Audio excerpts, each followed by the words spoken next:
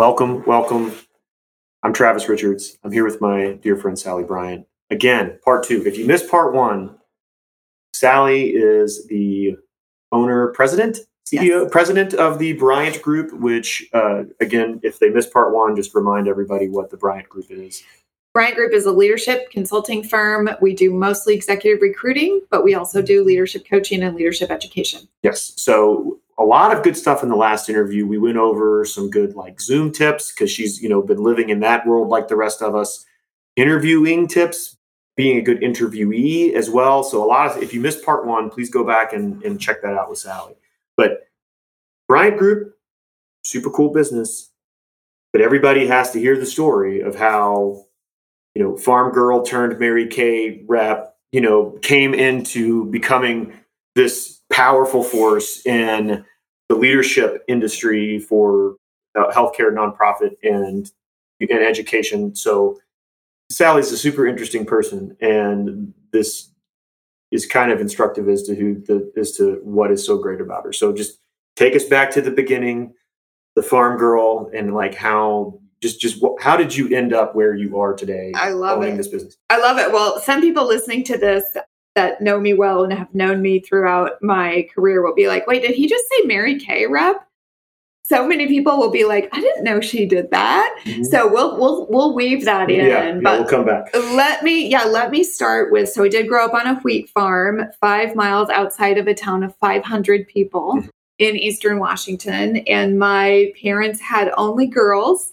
So we got to do most of the boys' work on the farm. We didn't have to buck bales, but we did have to do pretty much everything else. And I say have to, I really should probably say get to, because, that work ethic has carried through my life, and just learning a little bit about grit and how important it is. But so are all of the stereotypes true? Never a day off, up with the sun, all that kind of stuff. Just, I never grew up on a farm. It really 98% yes, because here's the thing.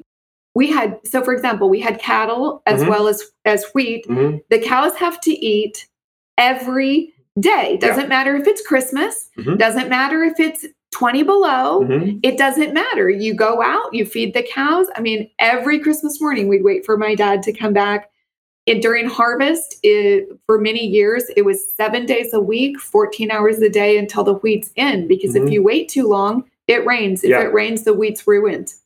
So yes, there is a little bit of that. And you learn to do what needs to be done so that you can enjoy your downtime later. Yeah. And at some point, I was recently having a conversation with someone about one of these books that I've read, The Markers of Success, and this is written down in a lot of places, is that, the difference between people that are successful and are not is that there's all these things that people don't want to do. Nobody wants to get up and, feed the cows. Right. Yeah, right. Most people don't. Successful people, they do the things that the other people don't want to do, and they just do them anyway. And so I would assume that is a great lesson growing up and having that instilled into you, of just building that muscle of do it anyway. Yep. Just do it anyway. Power through the stuff you don't want to do. And there's no time on a farm for made up drama. Yeah. There's no time for, literally, it's sad isn't the right word, but it literally is the point where I watched my dad, his best friend, was killed in a combine accident. And so that funeral had to be during harvest. And everybody got off of their combines, went to the funeral, spent time with the family, and the next day got back on their combines. Yeah. There's no time to just be sad. He had to do that later. He had to do his grieving later. And you just learn that if he's going to provide for his family, he had to do what he had to do, no matter how hard it was. Yeah. So that's how I grew up. And I went to Washington State University, go Cougs. Cougs. And that I was so fortunate. So I ended up getting a position with the Washington State University Foundation. So that's the fundraising arm of the university. And I got that job because I was in an internship that was with them, but just kind of like my last semester, I was working an internship with them. And they created this part-time position for me. And I literally started I graduated on Saturday. I started my job on Monday. Yeah. Didn't even really know exactly, right, like what this was all about and what I was doing. But why I bring that up is because I got to work for a woman named Connie Kravis, who's one of the icons in the fundraising industry. Okay. She recently retired. She led a $6 billion with a B, $6 billion campaign for the other university in Washington, the University of Washington. She retired from there. But I got to work at the WSU Foundation when she was there, as were many other great leaders who have gone on to do amazing things in philanthropy. I didn't know. I knew I loved my job, and I knew I loved my team, and I knew I loved learning from her. I didn't know how special it was until I left, and I got into a situation with very dysfunctional leadership. Yeah. So and maybe you answered this question just now with that last comment, but it's like that quote from The Office. I think it's Andy Bernard. That's like, I wish that we knew we were in the good old times before they were over. Like that whole thing. So looking back at that team or whatever that was so special, like what was it that made it that way? Do you think that it was like, hey, just because I'd say, hey, it's your first job, you're right out of college, it's exciting, you get to stay, like presumably you get to stay in, college town and, close to some of your friends and all that, whatever, like super fun situation to be, 22, 23 years old. So, but like, what was it? Was it just like kind of, hey, it was like right circumstance at the right time? Or was there something about that place that you were just like, no, looking back, this is the thing that made it special? Well, I know that it was special looking back, partly because we've talked about this collectively as a group that used to work there. The percentage of people who were on that team who went on to lead their own multi-billion-dollar campaigns and to become vice presidents of universities is astronomical. It's not coincidence. Yeah. And so what was it? Part of it was there was trust in the team. So that I would say that's the first thing. I look back, I was 22, barely 22. And I don't know if they didn't know. I don't know what, but like they put me on an airplane and had me go out and, work with big donors. I had never rented a car. Oh, wow. I had only been on an airplane once in my life, a commercial airplane. So it was exciting. Like it was so exciting. And it was exciting that they trusted me to do that. So that was one thing. And then I would say maybe the other thing that really stands out to me is everyone was encouraged to say their opinion. And it didn't matter if you'd been there a day or if you were the top dog and you'd been there 10 years or 15 years. Everybody's opinion not only counted, it was encouraged. And nobody felt like, oh, I can't say what I think. And we'd get together as professionals from across the university. And there were maybe only, this is kind of funny, there's probably only 35 of us at the time. I'm guessing there's probably 250 or more of them now. But we would all get together in this room and even me as 22 years old. And yet I felt like I could say what I thought. That's very cool. That's very cool. So I can definitely see how it's a special place. But as you mentioned before I diverted you, is that not every place is that special. You went to some place that was kind of dysfunctional. And so what was that like? So that was a stark contrast. Yeah. Again, I was lucky where I grew up. People were direct, people were honest, people had integrity, and pretty much at least, in the family, my core family and my somewhat extended family on the farm, there wasn't drama, there was emotional health. It was fantastic. So I go into this next situation professionally, and for the first time in my life, I'm in a dysfunctional organization. And looking back, what I can see is that when people are insecure or they are hurting, then they become dysfunctional leaders, which creates a dysfunctional organization. And it not only hurts the organization and the mission of the organization, it actually, the ripple effect is huge, because I, as an employee, would go home and that would affect my boyfriend at the time, my roommate, my friends. my whatever organizations I was involved in, because I was carrying this cloud and this heavy weight around. Yeah. And think about when you go home from a really amazing team like I had at WSU, and I would go home excited and full of ideas and, the kind of stuff you and I, throw around all the time. I mean, it's one of the things I love about Vistage. It's just a really encouraging place. Yeah. And I don't think people think about dysfunctional leadership doesn't just affect people at work.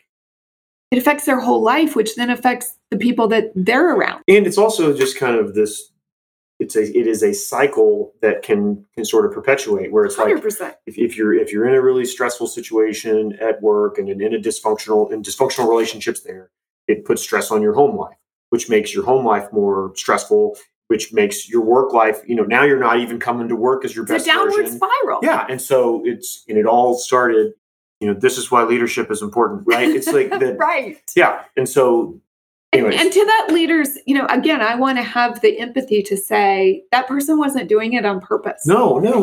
It was insecurities. It was personal pain. It was whatever she was bringing to work with her that caused that. And that's why I think that, helping people understand how to be the best person they can be helps them to be the best leader they can. Gotcha. Okay. All right. I'm going to make a note here. I've got two. We're going to come back. We're going to circle back to this in a fun way. Are you saying I'm not being fun? No, you are. No, you're very. No one would accuse you of not being fun. I'll just have to remember. I don't have a pen with me. Okay. So anyway, dysfunctional thing. That was the thing. So kind of continue to take us through and get us to the point where eventually you're starting your own business. I don't want to hear the Mary Kay stuff too. Okay. So after I had a couple of jobs in the Seattle area, I was actually, this is a little personal piece of information. My husband-to-be lived in California and I lived in Washington. So when he asked me to marry him, I thought maybe I should move to California. So when I moved to California, he said, you just take whatever time you need to find the right job. I was so fortunate. I got to be the chief advancement officer at a small college, which is now a university, but it was a college then, Marymount College. And I got to build my own program. I was 29 years old. Oh, wow. I got back in one of those situations. Well, after this functional job, I'd had a great job in Seattle, and then I had moved to California. But I got in this situation with a president that I reported to the president of the college, and he just trusted me to build it and do my thing. And one of my key employees, who has now been a longtime friend, his wife came to me and said, you have a great impact at this organization and on my husband. Tell me what makes you a great leader. And I had never thought of myself as a great leader. And I thought, gee, I don't really know. How did that feel whenever she asked you that? What was your thought process whenever you were confronted with this idea that Sally Bryan is a great leader? I thought, I got to figure that out. Yeah. And it made me start reflecting on these other situations, great leadership versus dysfunctional leadership. Yeah. And how can I, number one, know what I was already doing right? And then how can I learn to do even better and do more? Yeah. And so I see that as kind of that pivotal moment of my journey into why I'm passionate about not only great leadership for an organization, but what great leadership does for the individual. Yeah. So I am in the perfect,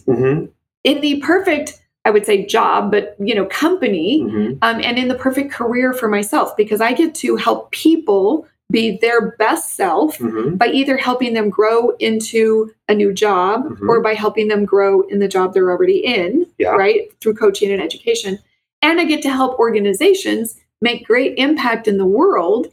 We mostly work with higher education, hospitals, and nonprofits. So I get to make impact on both sides through great leadership. Yeah. So, but I skipped over the Mary Kay piece. You skipped over the Mary Kay piece or whatever. We got to just we got to get to that. So let's go back, because I'm telling you, there's going to be people listening to this podcast on my website going, wait a minute, I'm still like, what, Mary Kay? Okay, so the Mary Kay piece. So at one point in my life, I started working with, so everybody knows Mary Kay, everybody thinks pink cars and pink jars, right? So that's what everybody thinks.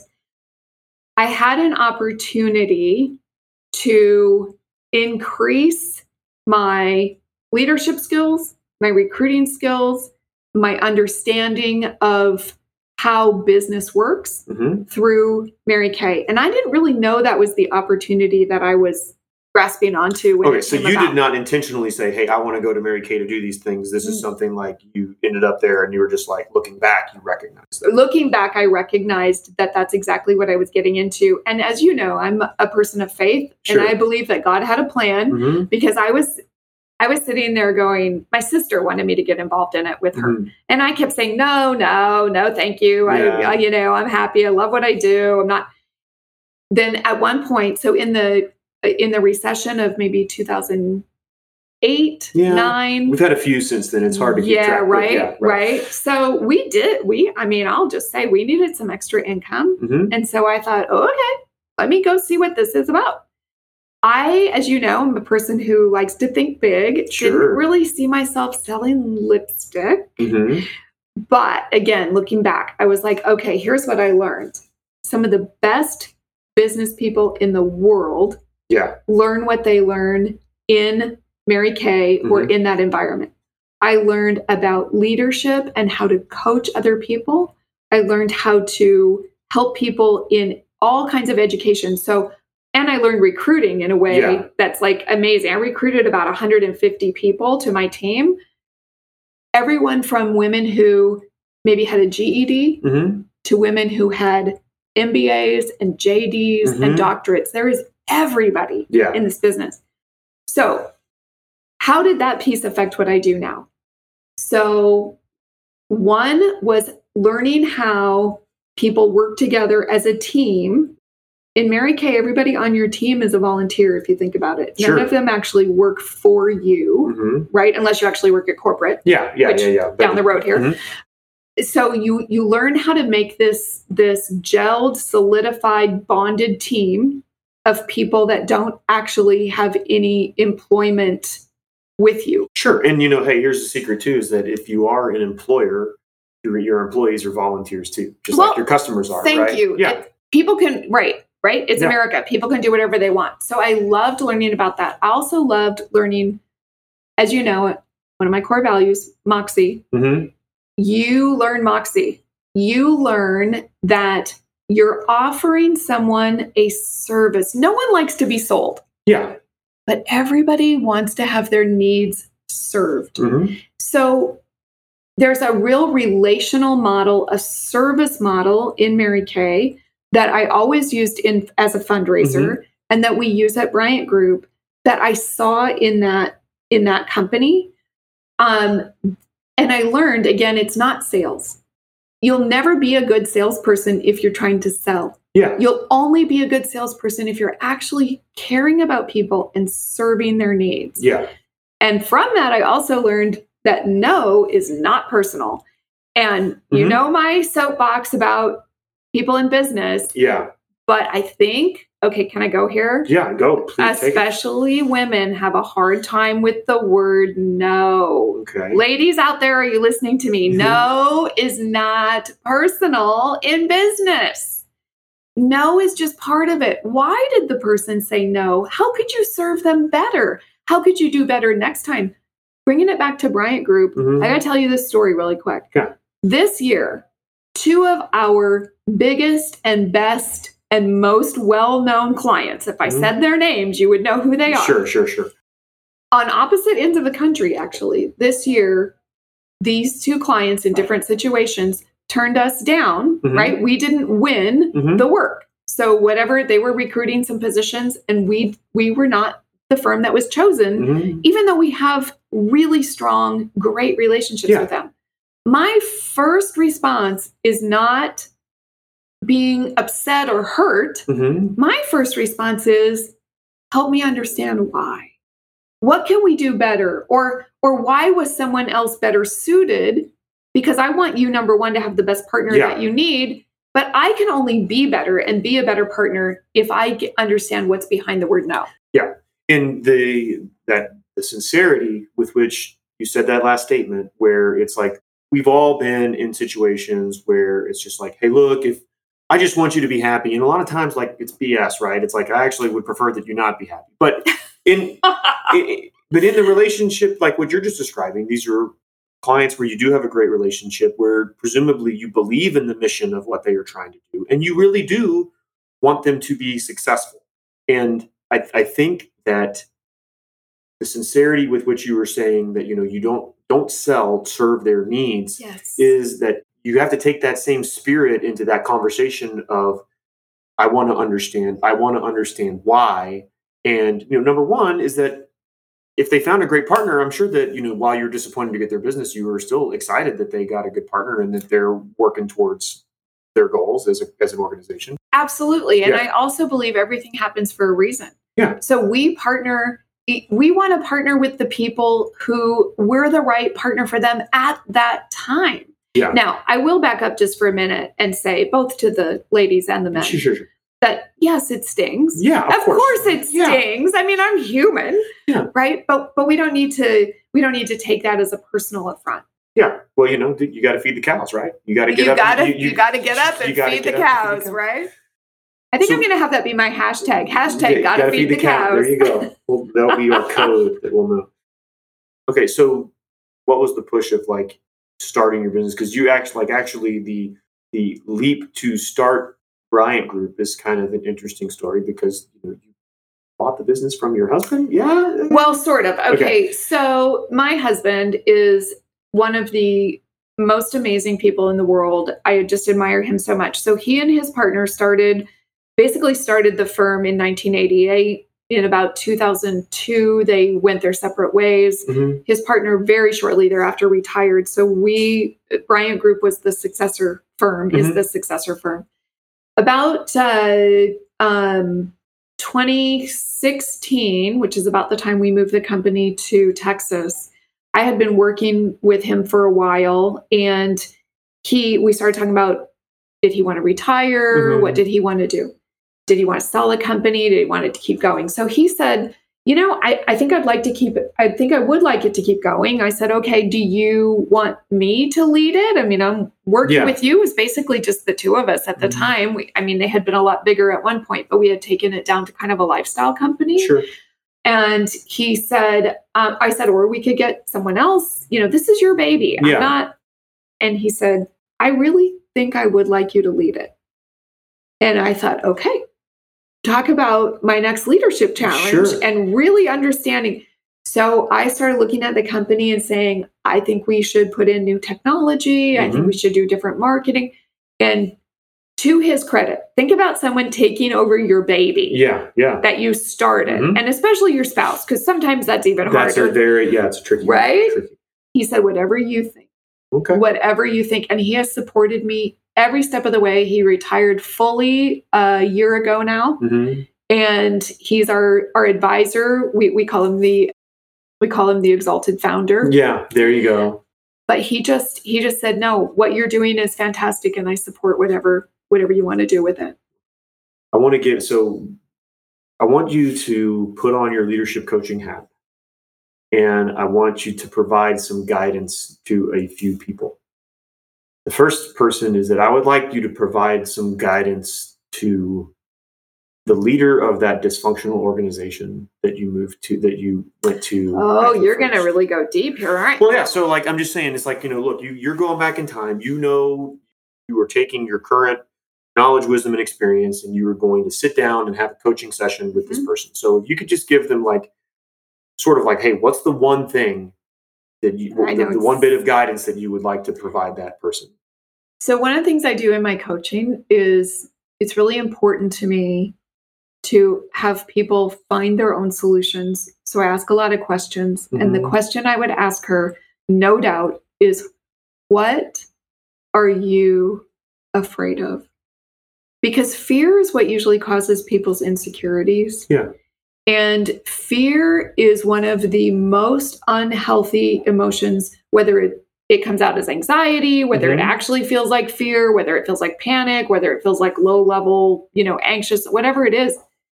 She needed to get in her own heart. She needed to, I think, really understand what she was afraid of, so she could get that out, mm-hmm. and then really start to understand how to be emotionally healthy and secure and authentic. Our leaders need to be authentic. None of us are perfect. You're not perfect. I'm not perfect. My people know I am not perfect. My team, I'll just be like, I think I told the story the other day. I said everybody was supposed to come to this meeting and report on the video they had watched. And I said, okay, I'll go first. I didn't do it. People need to know that we're not perfect. I think if she had stood up in front of all of us and said, I realize that I've been so afraid of not being successful. Let's say that's what her answer was. That it's made me be a micromanager and it's made me maybe throw some of you under the bus. Yeah. That would have changed everything. Yeah. Maybe a harder case. Go on your leadership coaching hat again and go provide some guidance to the leader of the first team that you were on where everything was so special. And what guidance would you provide that person to throw gas on the fire, I guess? Oh, that is, right? Like coaching one of your icons. That's a little bit more difficult. She wasn't perfect either. No, and it's funny. I'm just thinking that, like, I'm thinking of all her strengths, but I'm very aware of some of her weaknesses. Well, sure. But I think what I would want to ask her a question, and I think my question would be, how can you intentionally impart the strengths of your leadership style to others? Because I think she did it unintentionally. Sure. And what if she had, like you said, take it to the next level? And I mean, her level's already so high, but what if she had intentionally said, how do I help people be a better leader? Yeah. Not how do I increase, get better at my weaknesses? No, you're so good at this. How do you intentionally help other people do that? So whenever someone is doing some self-reflection on their own abilities and skills or whatever, like how do you, because there are, yesterday in our Vistage meeting, we took this, assessment or whatever, where we identified like where our organization was strong and where it was weak. And it's like, there are some organizations and people, they have some things where they are weak, where they're not as strong, but everybody also has strengths. And how would you help someone distinguish between when they really need to shore up something that is a weakness because it's holding them back versus when you should tell them like your best effort is to actually double down on the strength that you have? How would you advise them? So weaknesses that hold you back are usually unhealthy habits of thinking. Okay. So and this is one of the things we do in our coaching is we help people understand how to have balanced thoughts and balanced thinking. That's a little bit different to me than a talent or a strength. Okay, so you need to shore up when your thinking is unbalanced. Let me give you an example. So a lot of people procrastinate because they have a perfectionist mind set. Yeah. So they don't want to do it unless they can do it perfectly. And so then they procrastinate because they keep putting it off because they can't do it perfectly. So if you were balanced in thinking, it would be better to do it well and to do a little bit each day rather than to do it perfectly, right? Because we know perfect is the enemy of good and perfect is the enemy of excellent. So that's when you need to quote unquote shore up your weaknesses. But when we're talking about talents or what's your superpower, always strengthen your superpower and don't worry about the fact that you're a terrible writer because then you get into the book, right? Who, not how. Yeah, exactly. Go get a who to do your writing and work on what you're talented at. Yes. No, that totally holds it in. And then I think also just that there's a similar quote from Dan Sullivan who wrote Who Not How, or had someone who found someone to write the book for write Who Not How. But one of his quotes is that the problem is not the problem is the way you're thinking about the problem. Yes. And so like that thing about just fixing your mindset about, that is always a weakness is if that's not in balance. So that's very helpful. The last person I want you to give advice to is to Sally Bryant, the entrepreneur. So we've known each other for about almost 2 years now. Yeah. And so like what advice would you give to Sally Bryant from the time whenever we first met, whenever you were kind of getting, you were sort of starting out with some of, being more intentional about running the business and all that. So just like, if you could go back and talk to her for just 30 seconds. What advice would you give her that might have sped things along, eased some pain, made your success a little more profound? So we met in Vistage. Yeah. I think it's okay to plug Vistage. Sure, of course, yeah. But I had intentionally been looking for a CEO mentor group. Mm-hmm. But what advice is, I would say, the same advice I give other people. Don't make decisions out of fear. Make decisions out of trust and faith and love. And I know even in the last almost 2 years that we've known each other, my hurdles that I had to get over were because I was afraid. Yeah. Yeah. I had never thought about that. And, my lovely wife, Crystal, uses that ism a lot, where she's like, people act out of fear or they act out of love. And it's, when I think back just on my business mistakes, and they are many, is every single time I was acting out of fear. Bingo. Yeah. Agreed. We have to be careful when we get together. We've been talking for, a little over half an hour, and but we could go for days. I love talking with you, Travis. Yeah. And so, always such a pleasure. And so if somebody wants a little bit more of and actually, I guess I don't know the answer to this question. Do you provide leadership coaching only to people kind of within your space, or is this something that's open to all?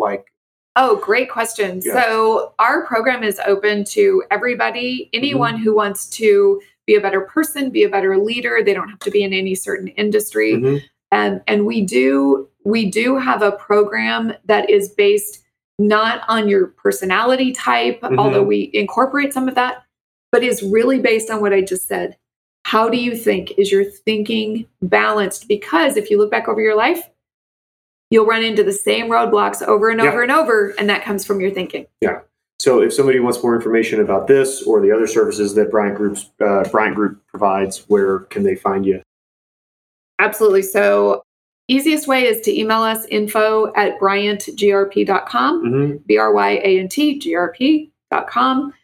Our website is the same, bryantgrp.com, or they can connect with me on LinkedIn. I'm on LinkedIn basically every day.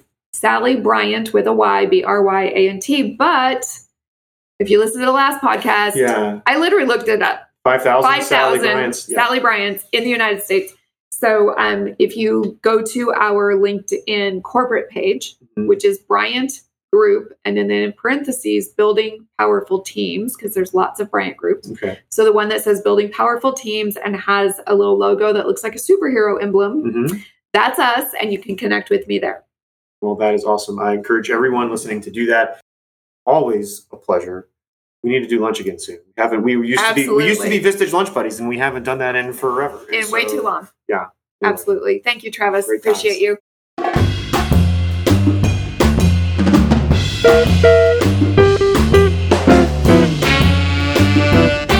Hey there, Travis Richards one last time. Thank you so much for investing your time and tuning into the show. I really hope that this was helpful to you, and I would appreciate your feedback very much. If you have some notes on what specifically from this episode was useful, or if you have ideas on what we can do better in the future. If you would like to support the show, please leave us a review on Apple Podcasts. This helps other people find us, and also just recommend us to a friend. To get in touch, visit us at www.getbetteratbusiness.com.